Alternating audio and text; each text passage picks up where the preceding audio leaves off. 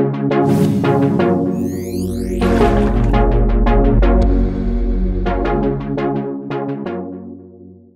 to the next version of Trailblazers. Today's guest is a doctor, a data scientist, and a digital strategist, all put together. Ayman Nefiki is the head of oncology and hematology in the Mount Sinai System, Brooklyn Hospitals. Um, he is a part of the computing lab of the MIT Media Labs. He's been on the advisory board of McKinsey and Company, and he has a very diverse set of degrees as well. Did his master's in medicine from the Washington University School of Medicine, did public health from the Harvard University, did a course in oncology from the Yale Medical School, and an MBA from the MIT Sloan School of Management. Thank you so much for being here. Thank you for having me. Thanks for spending this time. This is one of my favorite topics of the power of data and digital technologies in medicine. The more I read about it, I realize 80% of what doctors do today, I'm told with smart hardware, software, and data, it will completely change what doctors will do in the future, and how much all of this will amplify what they do. Tell us a little bit about what's happening in the space. We're seeing that more and more around us, Right. the role of mobile devices, the interconnection between the communication between the different physicians, just in terms of how we're even starting to mine the data in our EHRs and EMRs. The challenge is, again, the systemic or the scaling of these, and really the organizational strategies surrounded around this to really, to further develop the infrastructures to enable these, and to better implement analytic capabilities, as well as to better integrate new technologies that would extend these abilities further. However, you're seeing the mindset, and that's the key change, right? It begins with the mindset. Still much more to come, and including attitudes that need to develop further, and that starts at the leadership levels. And how much are hospitals geared up for this? EMRs, EHRs, we know they were developed as for billing systems, correct? Right, To optimize our billing, Absolutely. not for clinical practice. However, as the knowledge base in medicine, oncology is a great use case, has been increasing rapidly. We're starting to appreciate the needs for that. We're starting to see the inadequacies or deficiencies in terms of our clinical operations, clinical practice, and the need to better integrate information and data that is available in these systems, but the systems are not developed appropriately there. So you're starting to see new, at the leadership level, new CMIOs, CHIOs starting to develop. Even the CIOs are starting to develop in terms of their role in these strategies. And first and foremost, the CEOs and the boards. You're starting to see how they're these putting are their hospital attentions. CEOs, you're saying? Hospital Hospitals. CEOs, exactly right. Again, there's a lot of legacy issues to deal with in this context, but at least the acknowledgement is there. This is also driven by market forces at the same time, right? So globalism, market, And markets market are, effects.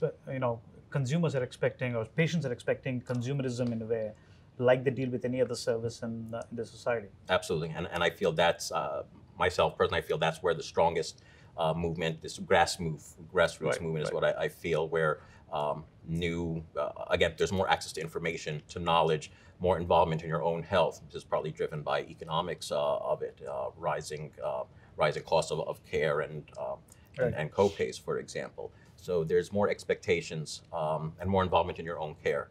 So there's more expectations of the system, and the systems and even the attitudes are not necessarily what we were used to before, but we're having to evolve to meet those demands, or else they're going to be delivered by other.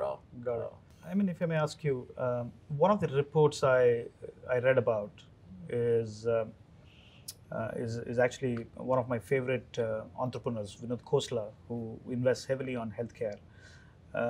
He talks about how AI today can play the role of a radiologist, and what needs to happen is adoption of AI for the future.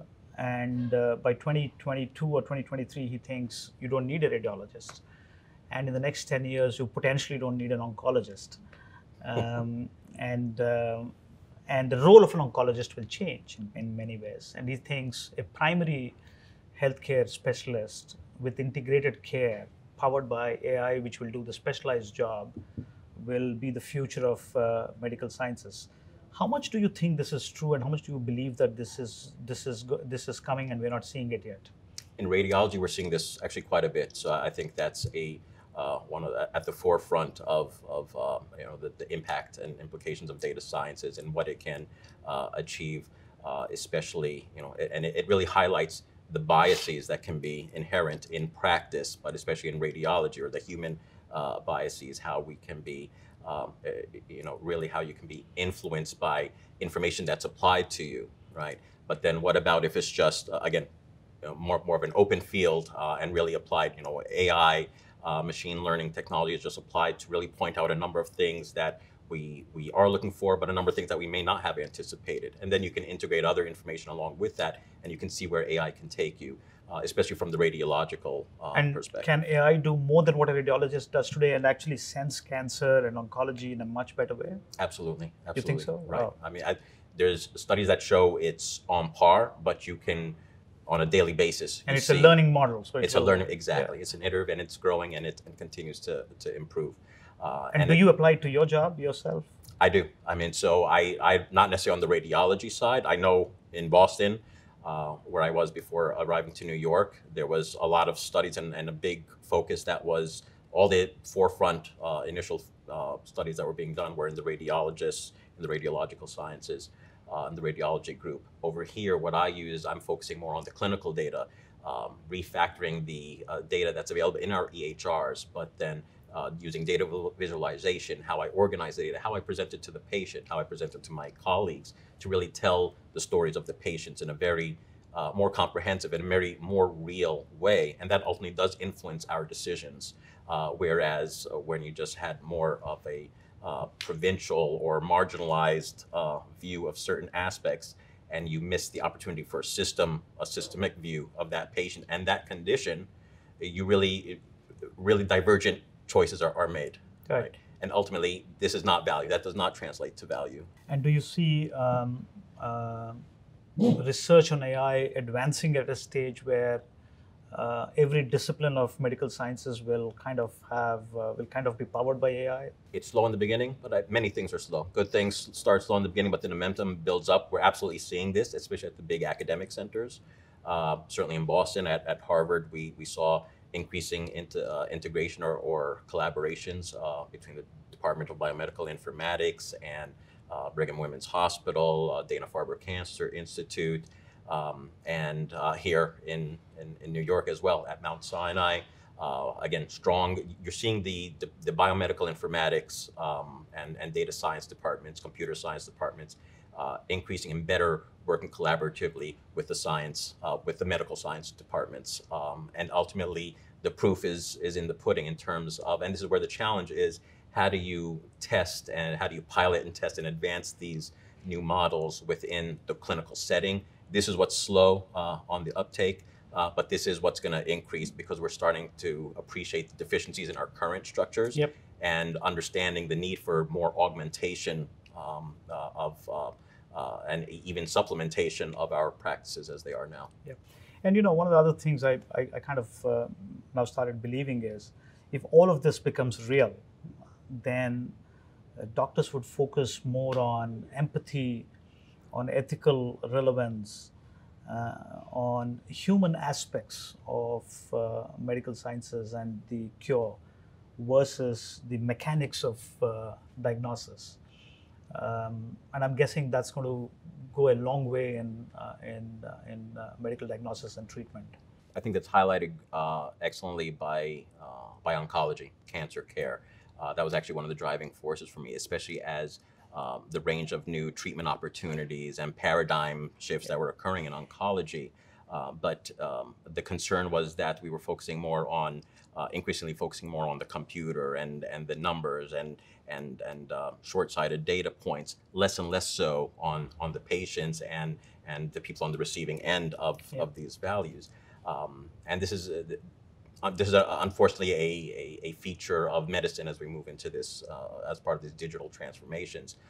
However, the hope and the very reasonable expectation is that digital transformation and technology properly applied should help to reinforce and allow us to return to that patient-provider relationship and to strengthen that and reestablish that.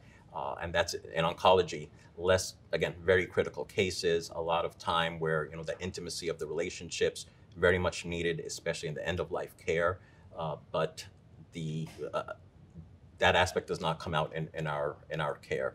There's less time to do so. There's And less you would insight now have into time, that. more time to do that. And we'd now have more time to do that. Every aspect of the body is now amplified with sensors. How much is that going to play a role for data scientists? Because there's going to be a ton of unstructured data coming out of it. Correct. Great point. And actually, in that area, I'll have a question back to you. The issue with science right now, we make many decisions based on these episodic visits, right, and episodic interactions with the patients. However, so much is happening in the periods when they're not with you. Yep. Correct. Yep. Great opportunity that is to come from wearables and the ongoing continuous capture of data, passive capture of data, as well as integration of data from other dimensions of the people's lives. And it's not a deliberate attempt to capture data, so you might get it more real. Exactly right. Yeah. It is more real. It's more of the truth, if you will. And again, if in the clinic, if we have the time to actually sit down and actually solicit that data from that information and those nuances from the patient, it would change our interactions there, right there and then, and treatment choices we may make. However, that, again, the practice structures do not allow for that. So great expectation, great anticipation of what wearable and the data assets that will come from wearable technologies, as well as transactional data that's out there. The question, and I'd love to get your input on this, is how is this ideally going to be integrated and scaled? But what is the opportunity at an organizational level that a leader should be paying attention to? Globally, every industry has legacy systems where unstructured data is sitting. In fact, if you go to manufacturing shop floors, there's a ton of data sitting between machines. The ability to bring all of it into a data lake sometimes is a difficult proposition. With legacy systems, the ability to create microservices so that you could access those systems and put them on a digital front end and then cross-tabulate them in a way and create statistical models which will help you to find inferences, which will help you to find deterministic values of data which is sitting there, which you do not know what the insights are from. I think we go through that with every industry now. Mm-hmm. And it will be very useful to apply it to medical sciences as well. Do you think they're going to have to revamp their existing system, or is this something that could be it could be layered up. It could be layered up. You could open them up and create microservices. You could put an API layer on it. You can remediate them, and you don't need to completely shut them down and put them onto new things. That's what we don't recommend to our clients as well. Our clients, we kind of say you should sustain your investments, but remediate them so that they can be exposed to digital front ends and digital systems, and that will help you to leverage the data in a very agile way. So I'm glad you highlight that, because that's one of the challenges in my administrative or leadership role here.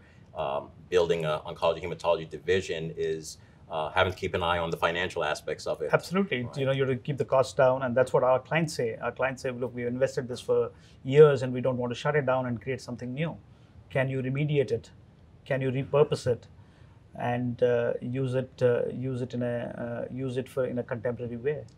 You're saying we go through yes, it, and we're very happy to help you.